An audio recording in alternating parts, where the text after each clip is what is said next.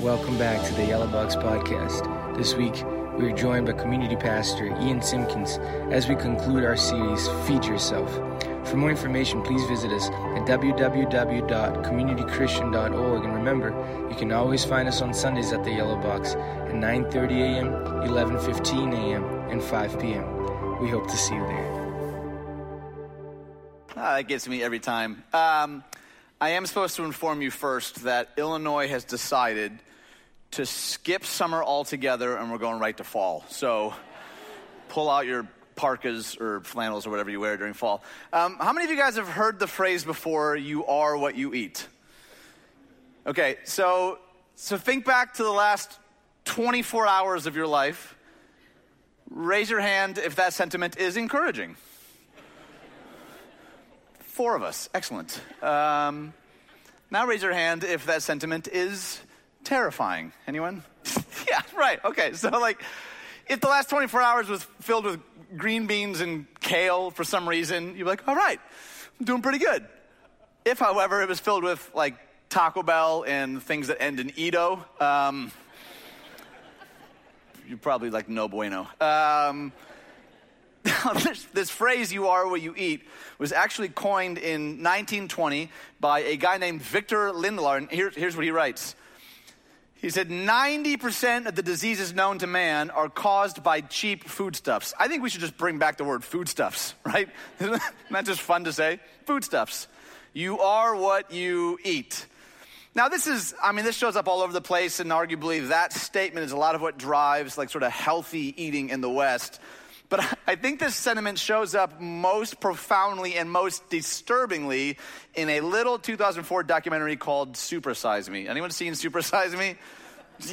Groans throughout the crowd.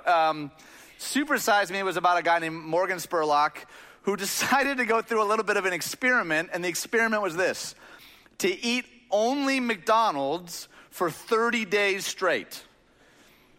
Some of you are like, what's wrong with that? We'll pray for you. In those 30 days, a lot happened, not the least of which is that he gained 24 pounds and his cholesterol shot up to 230. Now, I'm not a doctor. I'm told that's bad. In fact, just to get back down to his original weight, he had to eat 14 months of vegan meals, which is maybe the most painful part of this whole story, right? Just 14 months of vegan meals. Now, this phrase, you are what you eat, I believe, is not only true physically, it's also true spiritually. You are what you eat. Week 1 of this series, we talked about tasting the Word of God, making a commitment together to actually read God's Word. Last week, we talked about chewing on the Word, not just reading it to read it, but to actually meditate on it, to wrestle with the Word of God. And today, what I want to talk about is this idea of digesting the Word of God, making it actually become a part of us, not just something that we sort of read about kind of off in a distance. So what does it actually mean to digest the Word of God? Here's first off what it doesn't mean. Babylon Bee posted an article this last week, some of you are ahead of me, with this photo and with this headline. The headline was this: latest biblical diet plan purees scripture into healthy shakes. That's not what we're talking about today. So what does it actually mean to digest the Word of God? Well, I want to actually look to Jesus himself. And here in Matthew chapter 4, this is the scene. Jesus has just been baptized by John the Baptist, sort of indicates the beginning of his earthly ministry, sort of inaugurates his earthly ministry here. And after that baptism, Matthew chapter 4 starts like this. It says, then Jesus was led by the Spirit into the wilderness to be tempted by the devil. After fasting for 40 days and 40 nights, he was hungry. Okay, so a couple of things I want to unpack just about these 2 verses here. First off, who led him to the wilderness? Come on, this is church. You can be loud. It's okay. Who led him to the wilderness? The Spirit led Jesus to the wilderness, which I think communicates for us that sometimes our wilderness season is not an accident and it's not the result of the devil or our sin. It's in the wilderness that our roots go down deepest. Are you tracking? Sometimes a wilderness season is not some kind of punishment, but in fact, we're being led there because it does something in us that flourishing environments don't do. The wilderness sometimes is very, very intentional. Now, this is also coming off of a pretty mountaintop moment, right? Like he was just baptized. I don't know if you remember the scene, but like a voice from heaven says, "This is my son with whom I'm well pleased." Very James Earl Jones, I'm sure. And a dove descends upon him. This is like the beginning of his public earthly ministry. And right after that, he's led where? To a wilderness. Can anyone relate to the rhythm of a mountaintop moment followed by the bottom dropping out? Anyone know what I'm talking about? Often that is the rhythm of our lives. Something awesome happens. We have this mountaintop moment. And often what happens immediately after that is that the devil, the enemy, will try to bust us apart, try to get into our heads. That's often the rhythm that we find ourselves in. Now, it says that he's in the wilderness for 40 days. And that's not an arbitrary number. That wasn't by accident. Typically in Scripture, when the number 40 shows up, it's indicating a time of testing or trial. There's multiple places in Scripture where 40 is linked to this idea of testing or trial. Now, lastly, here in verse 2, it mentions the devil, right? And the devil here is the Greek word diabolos. And diabolos can mean slanderer. It means one who twists, one who distorts. In fact, you can probably even notice here in the root of this word is the word diabolical, right? Like most Bond villains are diabolical. They're trying to twist or distort something. In fact, Jesus himself in John 8 describes the evil one this way: a liar and the father of lies. So that's a heck of a resume builder, right? Not just a liar, but the Mac Daddy of lies, right? The one from whom all lies, deception, twisting, distortion, perversion originates and comes from. So the job of the slanderer is to obstruct the will of God and to break apart his people. And in this case, in this instance, he goes after Jesus. So I want to walk through this passage, and I want you to notice two things. One, how the slanderer attacks, and the second, how Jesus responds. Okay, so as we walk through this, be listening for how the slanderer attacks and how Jesus responds. Okay, so Jesus is in the wilderness. The text tells us that he's been fasting for 40 days. And then Matthew makes this incredibly profound observation. He says this, he hungry, right? Right? Wow, okay, thanks, Matthew. He was fasting, and he didn't eat food, and now he's hungry. But I think this is something really, really significant for us to note. That while he still was fully God, he was also fully man. He got tired, he got fatigued, and he got hungry. Jesus is in the wilderness, and he's hungry. And then in verse 3, the slanderer comes after him and says, "Hey, man, you got the power. You're Jesus. Why don't you turn these rocks into bread?" Right? It's a pretty sneaky temptation. He's been fasting. He appeals to this thing that he's probably very aware of in this moment. You're hungry. Why don't you turn these rocks into bread? Now, I don't know about you, but like in this moment, I like to imagine that the enemy was somehow conjuring up the smell of Cinnabon while he's saying this, right? Like, can anyone in this room smell Cinnabon and not go then purchase Cinnabon? Right? It's like the size of a beanbag. You can feed like a family of 4 with one. But there's something about this appeal, this engagement, where the enemy is recognizing, I know that you're hungry. You have the power. You're Jesus. Why don't you just simply make some bread?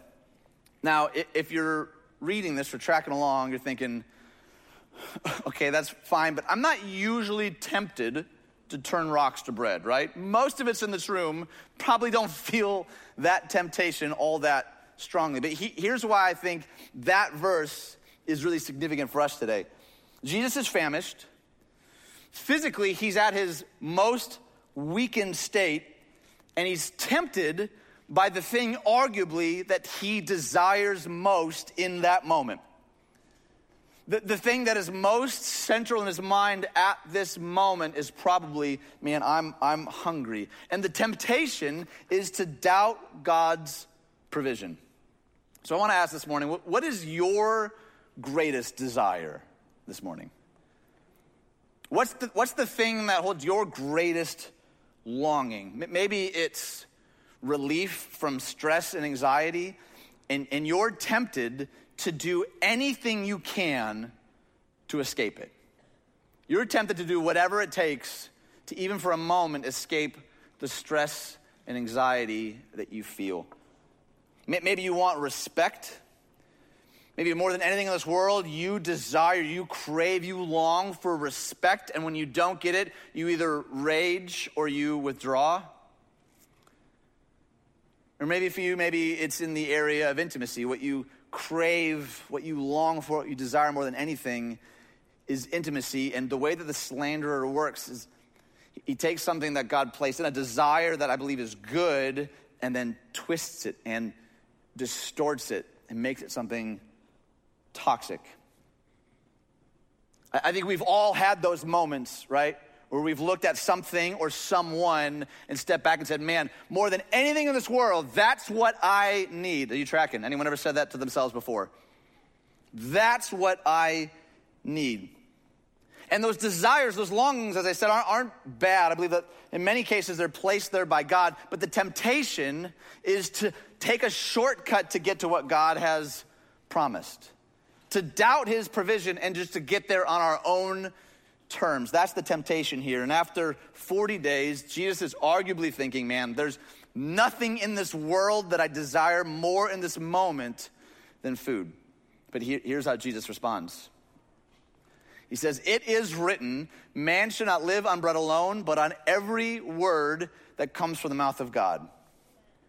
So what he's saying here, Jesus is saying, food actually isn't my greatest need right here.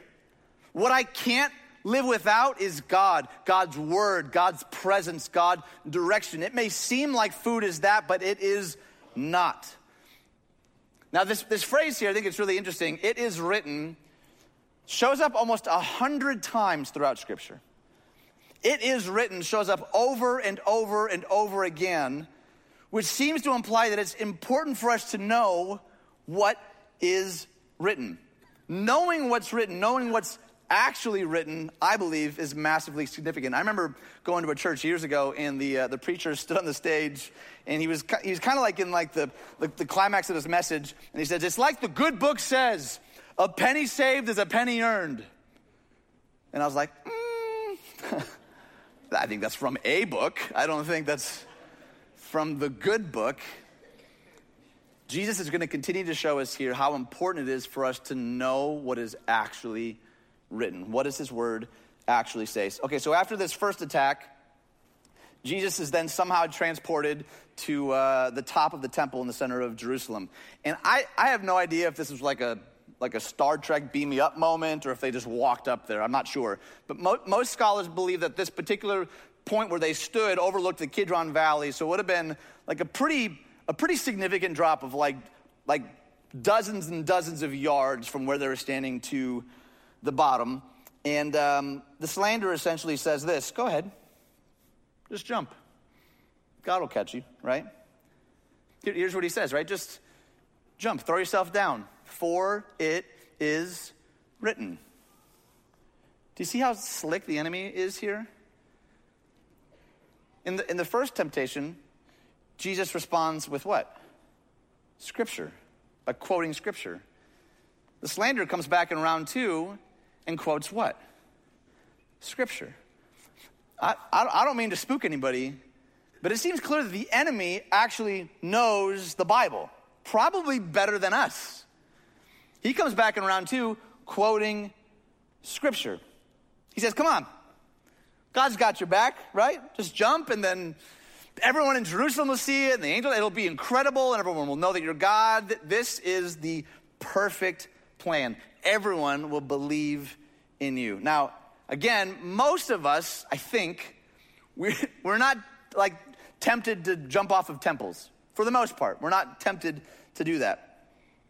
But occasionally, though, the slanderer will whisper in our ear, come on, just develop your own plan to get what you want. And at the end of the day, God will bail you out anyway, right? You do you, because God's merciful. He'll bail you out. You don't got to worry about it. Just look out for number one. And it's probably worth stating bluntly that God is not a genie in a lamp.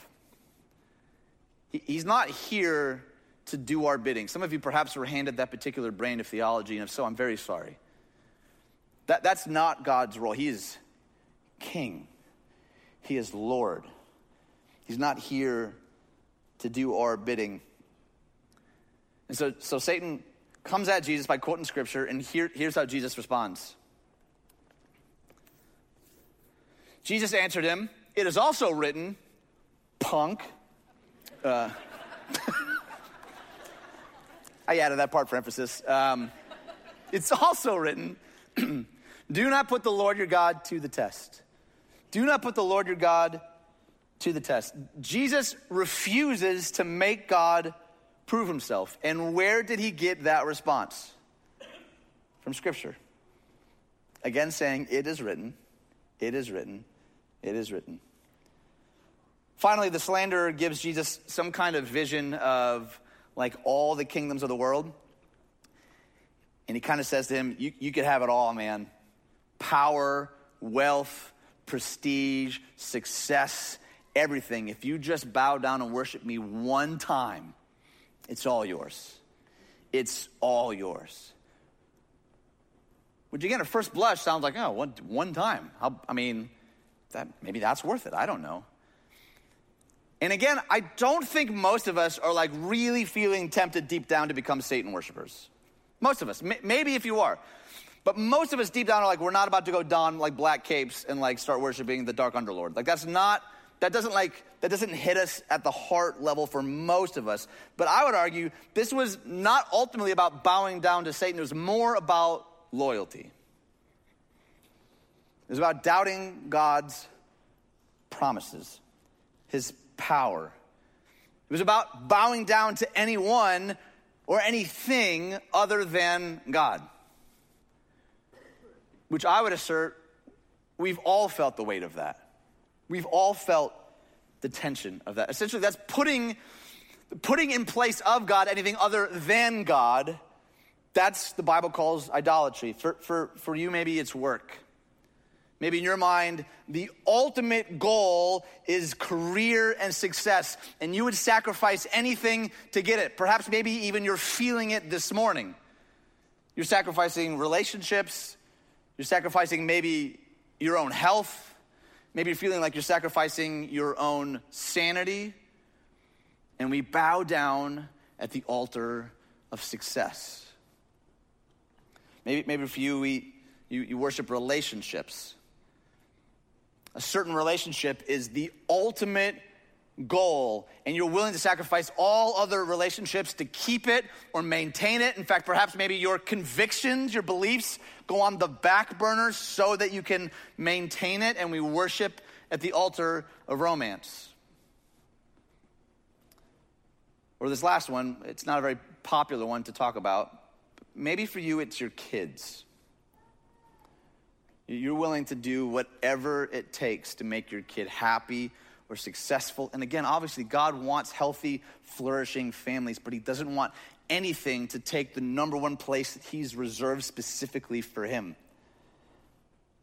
And so maybe we sacrifice everything else so that our kids are happy, so that they get every opportunity, and we worship at the altar of family. So how does Jesus respond to this temptation? He responds with more scripture here in verse 10. Jesus said to him, "Away from me, Satan, for it is written, worship the Lord your God and serve him only." And so after he deals with the slanderer, I love how this passage wraps up in verse 11. It says, "Then the devil left him, and the angels came and attended him." The devil left him, and the angels came and attended him. Now, the elephant in the room is we've used the word devil a few times today, right?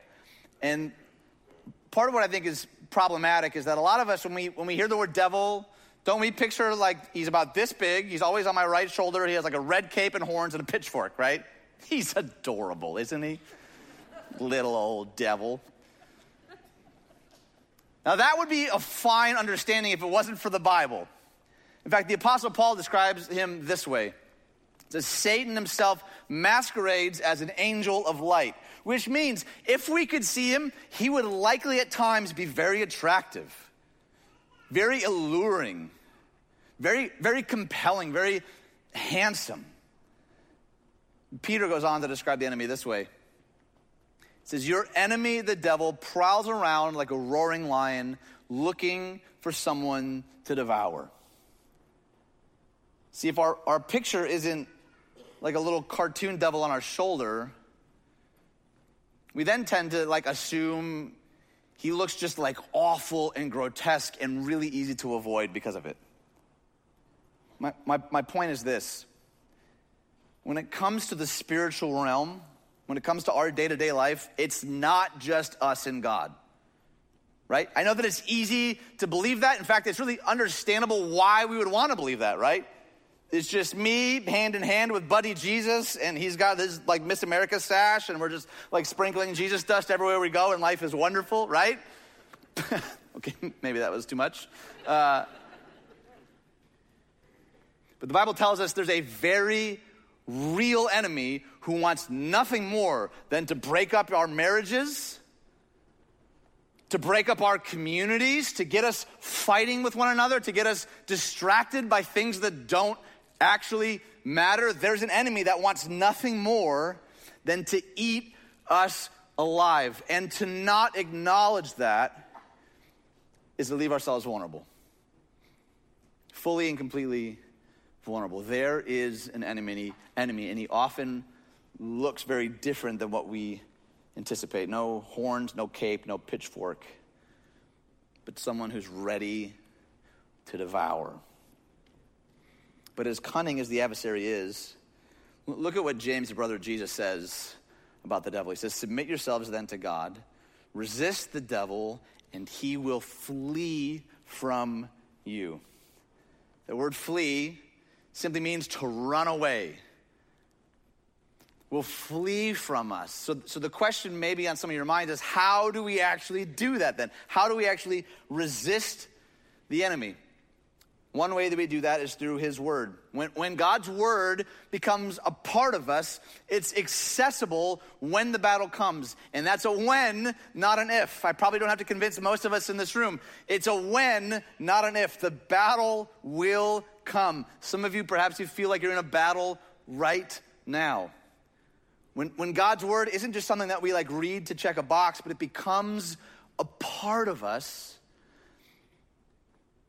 It becomes accessible when the battle comes. Now, if you remember, in week 1, we challenged all of us together to daily read the Bible, to weekly meditate on the Bible. And today, I want to challenge one of us together to allow the Bible, to allow the Word to forever become a part of us. It means to memorize Scripture, to commit it to memory. Now, I grew up in a Christian homeschool family, so a lot of times, like, memorization was simply something that I had to do, but I can tell you, it's come in handy more often than I ever could have anticipated. And we don't memorize so that it's like some kind of party trick. That would not be a great party trick in the first place. We do it so that it actually becomes a part of us. So the last couple of weeks, we've talked about read, reflect, respond, right? And we've been reading and reflecting on this particular passage in James. So today I want to zone in just on one verse, and we're actually going to memorize a verse together. So we're going to memorize James 1:19, and we're going to begin just by saying it aloud together. Okay, so would you with me join me out loud together on the count of 3? 1, 2, 3. My dear brothers and sisters, take note of this. Everyone should be quick to listen, slow to speak, and slow to become angry. Okay, so now in memorizing, it's really helpful to just say it a few times. So let's do it aloud one more time together. Ready? 1, 2, 3. My dear brothers and sisters, take note of this. Everyone should be quick to listen, slow to speak, and slow to become angry. Okay, well done. Now, what I'm going to do is take a few of the words away, and we're going to say it aloud together again. Do you think we can? I'm going to do it anyway. So, and I'm not going to say it aloud. I'm not going to allow you to cheat like that. We're all going to say it aloud together, all right? And feel free to help your partner if someone near you is struggling. Okay, ready? On the count of 3. 1, 2, 3. My dear...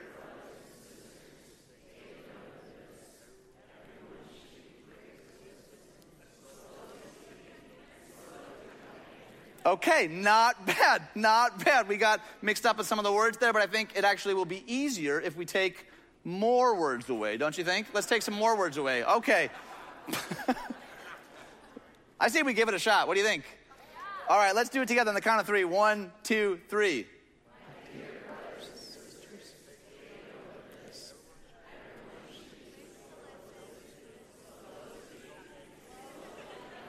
All right, we're getting there. I believe in us. Okay.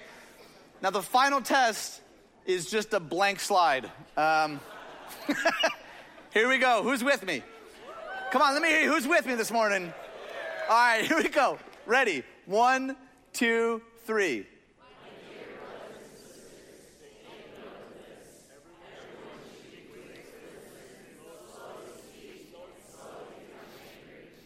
Yeah! You did it. We all just memorized James 1:19, and it took us, a couple of minutes? And let me just ask you, like next time you're tempted to fly off the handle and lose your cool, do you think that maybe you could draw some strength from knowing this verse? I mean, I don't want to jump down this person's throat. I'm gonna be quick to listen. I'm gonna be slow even to speak, slow to become angry. Now, I'm not very good at this. This verse has been an encouragement to me so many times throughout my life. I often listen to respond rather than listening to understand. Anyone know what I'm talking about? And this verse is a reminder to us to take note of this. Anytime the Bible says take note, we should pay attention. And we did that in just a couple of minutes. Imagine what would happen if we collectively over the next year decided to actually make the word become a part of us. So here are a couple of tips on how to actually do that, how to actually memorize Scripture. The first is to write it down. And I realize that's not profound, but it's easy to miss this one. You can write it on an index card, put it on your dashboard, we will see it. One of the things I like to do is I'll just write it in the notes on my phone, and sometimes I'll just screenshot it and make that my wallpaper. That way every time I look at my phone, there's that verse staring me in the face. I'm told that some of us look at our phones a lot. I don't know if that's true. But write it down and do what we just did. Like, see if you can remember it a couple times during your commute. Like, take a couple of words out. Just practice actually committing it to memory. The second thing is you can use an app like Scripture Typer. Scripture Typer is perfect for people like me because I get distracted really easily. And Scripture Typer makes memorization kind of like a game. And it will quiz you on previous things that you've learned. If you're interested in something like that, this is a great app to help you grow in Scripture memorization. And the last thing, and it's again maybe obvious, but it's really easy to overlook. It's to use this verse in prayer. To use this verse in prayer. I can't tell you how many times I've been convicted by how bad I am at something that I'm studying or preparing to teach. But to pray, God, I'm quick to become angry. I'm not slow to speak. I'm not quick to listen. Will you help me with this? Because your word says that this is important, and I need your help to do it. Now, up until this point, we've talked about Scripture pretty much as sort of a defensive tool, right? But Scripture also, though, is an offensive tool. Paul writes it this way. He says that the Word of God is the sword of the Spirit. So it's not just this defensive tool where we can kind of guard ourselves against the enemy. Like knowing this book, having it become a part of us, is part of what mobilizes us to live on mission together. To bring hope and healing to a hurting world. Could our world use a little bit of that these days? By making this word become a part of us, we actually can see people for who they really are, the way that God sees them. It's better for our marriages. It's better for our families. It's better for our communities. We don't just simply memorize these things because somebody told us we should, but that in so doing, we look more and more like Jesus in a world that desperately needs Jesus. And you can't say it is written if you haven't read it, right? And it is written, this word that is a gift. It's a gift given to us. It's how we spur one another on. It's how we know who we really are. It's how we bring love and grace and justice and mercy into every corner of this earth. It's how it's done by the power of the Holy Spirit. We say, God, your word is a gift. And it's given to us not just to collect dust on our shelves or to be the app that we never open. God, help this come alive more and more for me every single day. Not for my glory, but so that others may know you. To help more and more people find their way back to God. Let's pray. God, thank you for loving us well beyond what we could ever dream or deserve.